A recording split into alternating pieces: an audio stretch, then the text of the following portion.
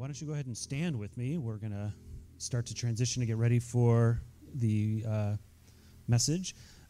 We do not have Kid City today. I saw one family just got here. If you didn't see, we've got kid packets in there. So thanks for the full format will be back to normal next week. As a reminder of those who are here or introduction of those who are coming, we are going through the book of Matthew, following the church calendar, the lectionary, and so we're in Matthew 2. Katie, who's been part of our church for, how long have you been here? 18 years, something like that? You've been here a long, long time as an elder now. We're so grateful to hear from Katie. So we're going to read this together, and then Katie will come up after that to help share a word for us as we get ready for the new year. So this is Matthew chapter 2. You can follow along as I read this. After Jesus was born in Bethlehem in Judea, during the time of King Herod, Magi from the east came to Jerusalem and asked, "Where is the one who has been born King of the Jews? We saw his star when it rose and have come to worship him." When King Herod heard this, he was distressed, and all Jerusalem with him. When he had called together all the people's chief priests and teachers of the law, he asked them where the Messiah was to be born. "In Bethlehem in Judea," they replied, "for this is what the prophet has written. But you, Bethlehem, in the land of Judah, are by no means least among the rulers of Judah, for out of you will come a ruler who will shepherd my people Israel." Then Herod called the Magi secretly and found out from them the exact time the star had appeared. He sent them to Bethlehem and said, "Go and make a careful search for the child. As soon as you find him, report to me so that I too may go and worship him." After they had heard the king, they went on their way, and the star they had seen when it rose went ahead of them until it stopped over the place where the child was. When they saw the star, they were overjoyed. On coming to the house, they saw the child with his mother Mary, and they bowed down and worshipped him. Then they opened their treasures and presented him with gifts of gold, frankincense, and myrrh. And having been warned in a dream not to go back to Herod, they returned to their country by another route. This is the word of God. You may be seated. Good morning. Happy New Year one more time. It's so good to be with you all, both virtually and in person. I hope over the last week you've had a chance to close out 2022, leave it behind, celebrate Jesus' birth, and take some time to reflect on the ways that you were able to see God show up in this past year. Today we're looking at the story of the Magi and some of the different ways that God shows up through that story. Before I launch in, will you guys pray with me? Father God, thank you for this morning. Thank you for new beginnings and for your presence. I pray that you would speak through me this morning and that you would give us ears to hear. I pray this all in your son's name. Amen. So the story of the Magi is one of those that even if you didn't grow up in the church, you maybe heard the We Three Kings song or saw a cute internet video about how a kid thought that they brought Frankenstein to Jesus instead of frankincense. But it's one of those familiar stories. But even with that, we've sort of filled in some details that maybe aren't entirely accurate. And so maybe we need to revisit the story. Over the last couple weeks, I've spent time studying it and found that I had some details wrong. So I want to tell you the story of the Magi as I now understand it. So Jesus is born in Bethlehem. A little while after that, we don't know how long, but probably not days, probably more like months or maybe a year, some men from the east show up in Jerusalem. These are the Magi. There's not a lot that we concretely know about the wise men or the Magi. We know that they're foreigners. We know that they didn't come from Judea, that they likely weren't Jewish.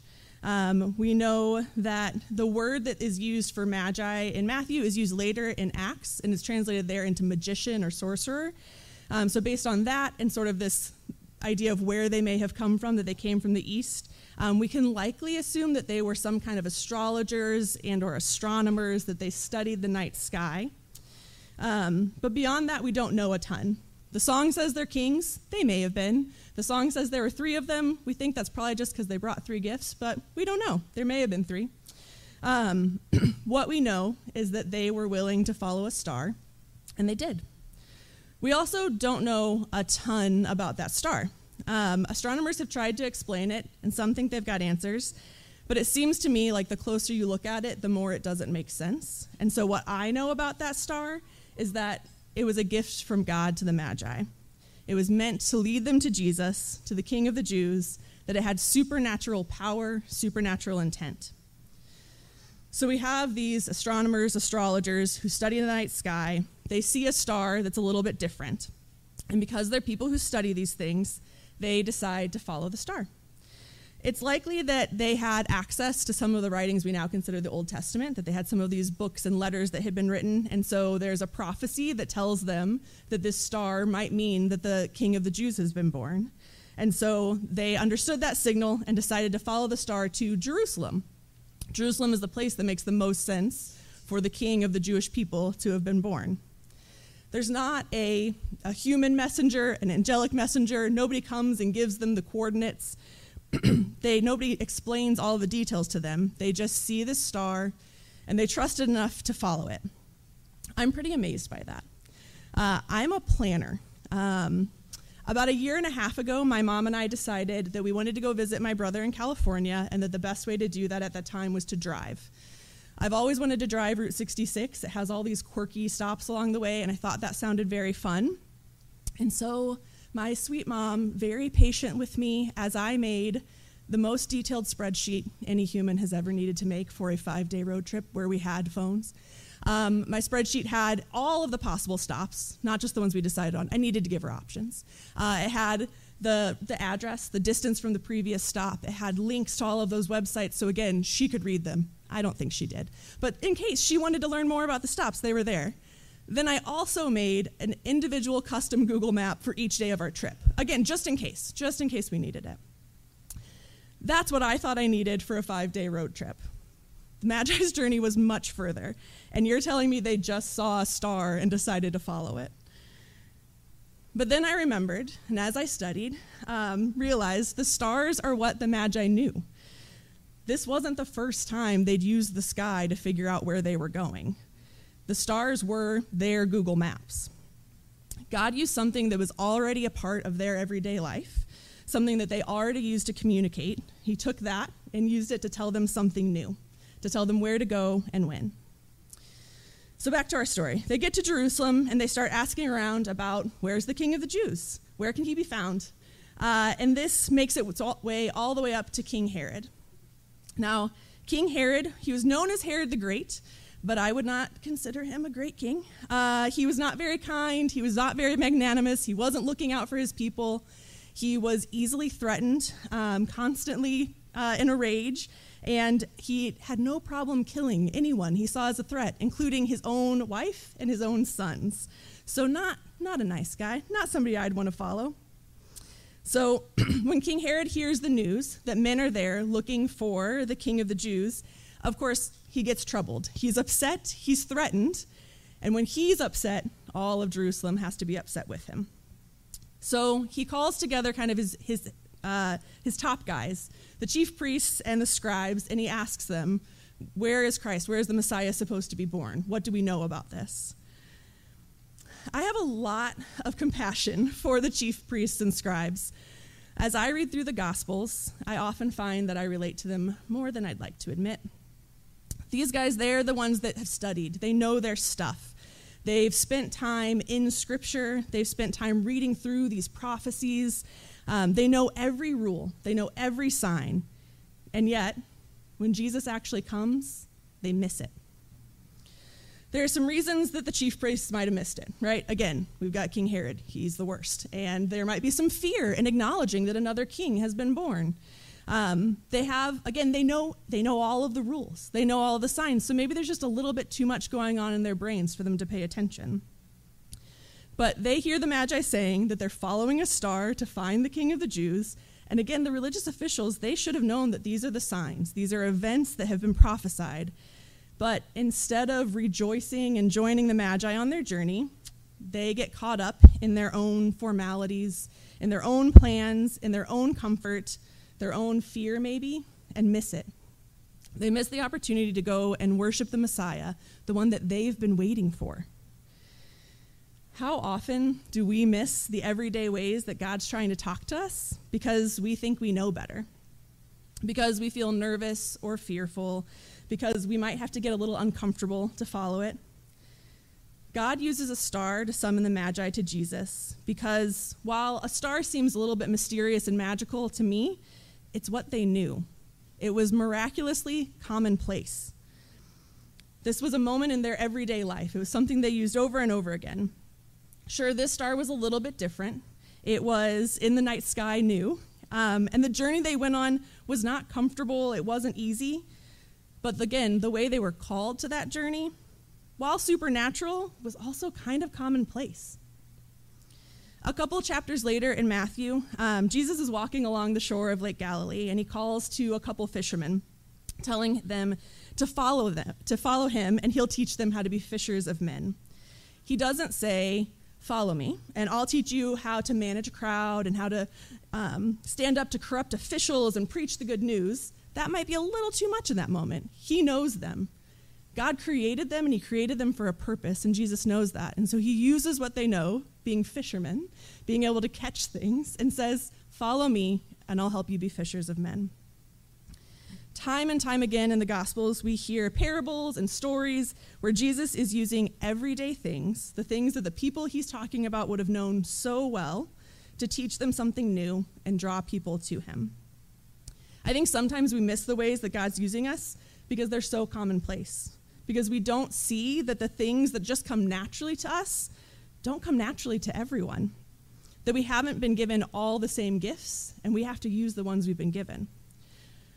We miss that we've been given the opportunity to follow because we're waiting for some big, flashy sign, and we miss the simple voice of God. Being up here right now, for me, is one of those opportunities that I almost missed. I don't really know how to explain to you how much I just didn't want to do this. It wasn't in my plan for my winter break. I thought I had some really good reasons, to be honest. It's been kind of a long year. I work at a high school. The fall's very busy. I was going to be traveling for half of the break. And I was just looking forward to having like some quiet days at home with nothing to do, some TV to watch, and just being calm. Beyond that, I just sort of felt like I had like maybe 2 brain cells left, and I didn't know that I had like the gumption to pull together anything that was worthwhile for somebody else to hear. But then God used the patience and kind persistence of Pastor Daniel and the gentleness of some of my friends and family to make it clear to me that I was getting in my own way, that I was putting my own comfort, my own plans before his. As I talked to some of my most trusted people about the opportunity, I was always very quick to be like, well, this isn't a great idea, but somebody said, this is a thing I might be able to do, but I don't really think I should, and I would give my litany of reasons of why I just needed to have a break. And time after time, my friends came back to me with such gentleness. Not a single one said, Katie, please stop being dumb. Not a single one said this is a terrible idea. They all listened. They asked me some questions. They were encouraging, but also let me off the hook. Consistently said, I think it could be great, but also if it's not the right time, that's okay. I think I was hoping for a lightning strike in those conversations, for somebody to tell me that I was being stupid or that it was a terrible idea. But instead, what I got was the steadiness of a star. That night after night, conversation after conversation, these people were reminding me that God is using each of us and that this was an opportunity for me to take. The process of writing and preparing this hasn't been easy. It's been a little nerve-wracking. Put me in front of 100 students and I'm fine, but 10 adults, I get very nervous. And it made my winter break a little less relaxing. That was true. But it's also been an amazing opportunity. It's been a chance to trust God and to dig into a story that I've overlooked. And it made me go back to a prayer that my human heart has to pray over and over again. Lord, make me willing. God sent a message to both the Magi and the chief priests in language that they were both familiar with, but only the Magi were willing to follow that message. They saw the sign, and they followed it, even though it took them out of their comfort zone and into some big unknowns. So while the religious officials miss this bigger picture, they are key to the story because they give King Herod some key information. They share the prophecy that lets King Herod know that the Messiah was to be born in Bethlehem. King Herod shares that with the Magi while nailing down some information he'll need to be awful later. And then he makes sure that he learns from the Magi when the star was first seen. Then King Herod tells the Magi, go find the child, worship him, and then come back to me and report back so that I can go worship him too. And I just have to imagine that King Herod has his fingers crossed behind his back as he's saying it, or he's wink, wink, because King Herod is not a man that ever intended to worship anyone or anything but himself. So the Magi leave Jerusalem, they head to Bethlehem, and they are overjoyed when they see the star stop over a home. They go inside, and they meet Mary and Jesus. This is not a palace. This is not a place where you'd usually find a king, just a simple home. And they find the King of the Jews in this place that seems so unlikely for a king.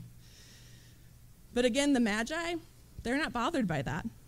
They don't have the same religious pedigree, the same Jewish history that those religious leaders did. But instead of being stopped by this simple, commonplace thing, this just being a child and his mother, they bow down and worship Jesus. They give him lavish gifts fit for a king.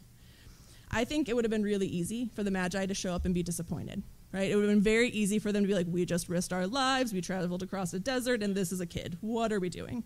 But instead, they continue to be able to see the supernatural in the things that might seem very ordinary.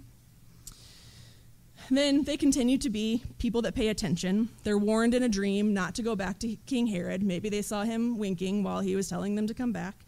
But they head a different way home. I think there's a beautiful allegory and reminder in that.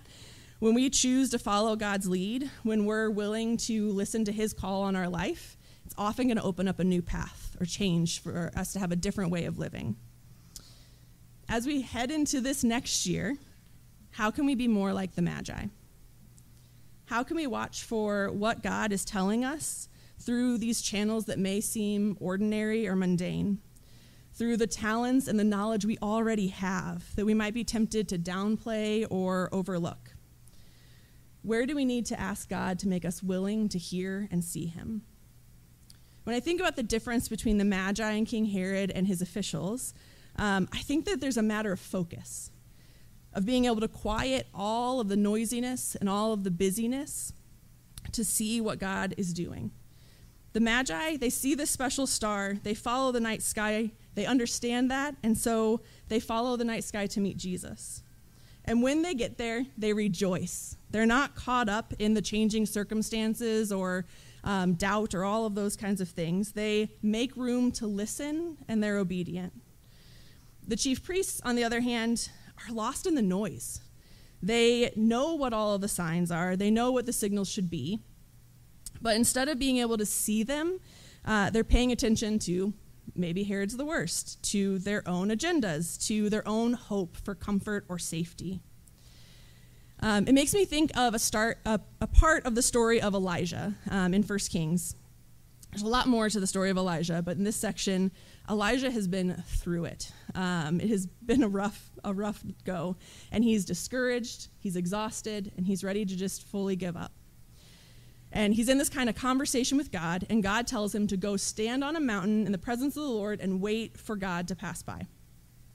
So Elijah goes to the mountain, and a windstorm comes blowing through, and it tears the mountain apart, and there's chaos all around him. But the Lord wasn't in that windstorm. Then an earthquake comes, and it shakes the ground all around him, and again, the Lord wasn't in the earthquake. After the earthquake, there's a fire. So there's a fire raging all around him, but the Lord isn't in the fire. Instead, the Lord came to him in a still small voice, a gentle whisper. And in that still small voice, the Lord didn't make some grand proclamation. He continued their conversation. He asked, "What are you doing here? Are you able to hear the still small voice? Or are you missing it in the windstorms and the earthquakes and the fires? Do you notice the steady stars? Or are you like me? You're waiting for a lightning bolt and missing those everyday things that God's using to communicate with us?" When you look back at the last month, the last year, where do you see God moving? Hindsight always seems easier to me to be able to see those things, but it's also telling for what we can see looking forward. Where was God talking to you last month? He's probably going to talk to you that way next month. Who are your trusted folks, and where are they gently nudging you in the right direction? What are you learning as you study scripture, or maybe you're listening to a lot of podcasts or reading new books? Where are you hearing that still small voice of God? When you spend time in prayer, or maybe you're a journaler, what are the same themes and ideas that are coming up time and time again? Could those be God's small voice? What are the skills that you've had for a long time and have been hesitant to use? What are the things that maybe you've taken for granted that you've just always done that God's calling you to use for him this year? Are there habits or practices that you might need to either pick up or stop doing to make space for that opportunity to hear from God? As you think about this next year, this natural restart that happens when we open a new calendar, I want to challenge us to think about how we can make a space and quiet the noise so that we can hear God and see God in the world around us and find our willingness to listen. Don't let yourself get caught up in what you don't know or in what you think you should be doing. Instead, open yourself up to what God has to show you through the people and events in your everyday lives.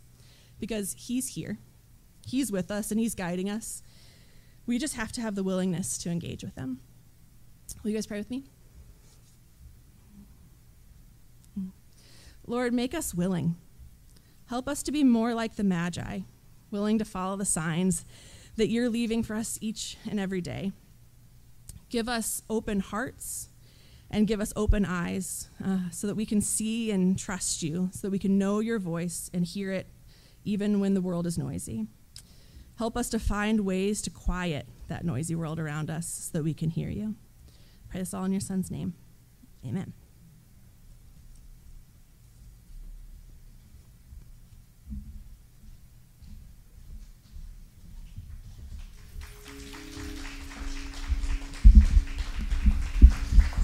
That was a good word, wasn't it? It's I think that's one of those just central core kinds of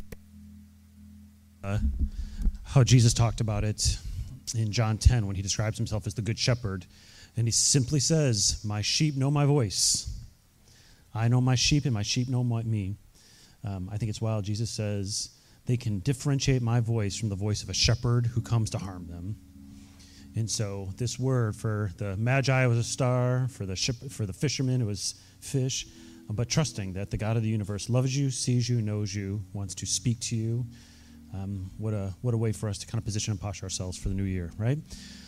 All right, we're going to get ready to respond to that with the gift of communion. And so virtually, hopefully you've got your elements ready. If you're here, why don't you go ahead and stand up? And we still think it's valuable to kind of move around and do this together. So for part one, just simply come get the elements. There's a table here, a table there.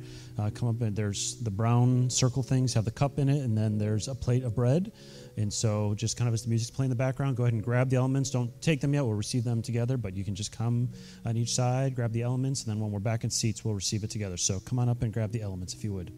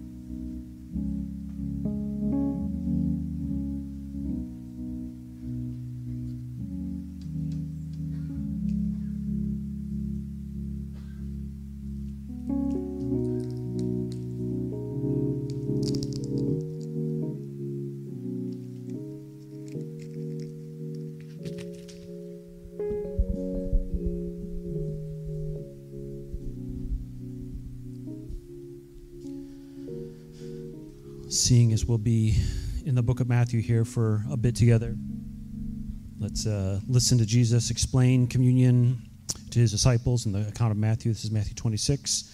So let's first concentrate on the bread.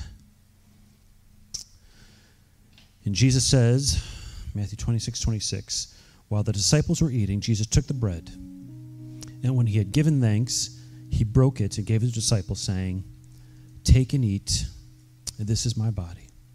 So will you, kind of in your own way, just take a couple of seconds to give thanks as the disciples originally did at the first communion? So let's just take just a brief moment, your own words. Say thanks to God for the way that this bread forgives, heals, renews, makes us new. Take a moment just to say thanks in your own way.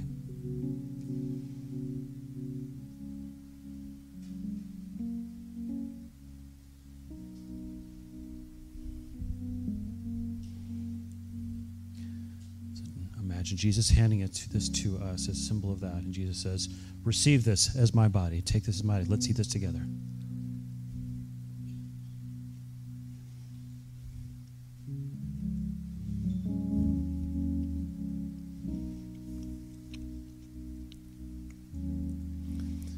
Then Jesus took the cup.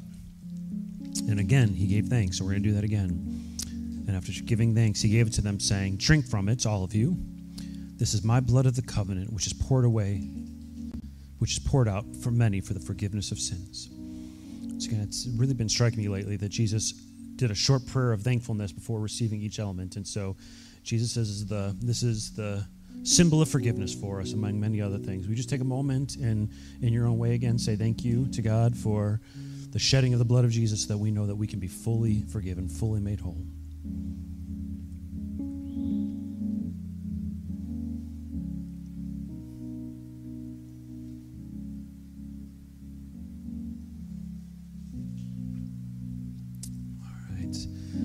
Let us now receive this as a gift together, as a symbol of the forgiveness of God.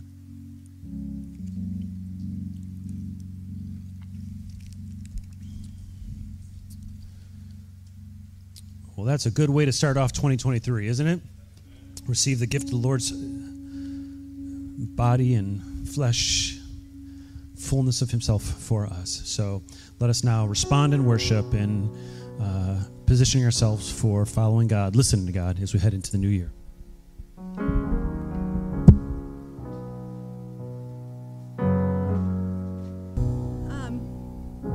You stand with me if you're not already for our benediction.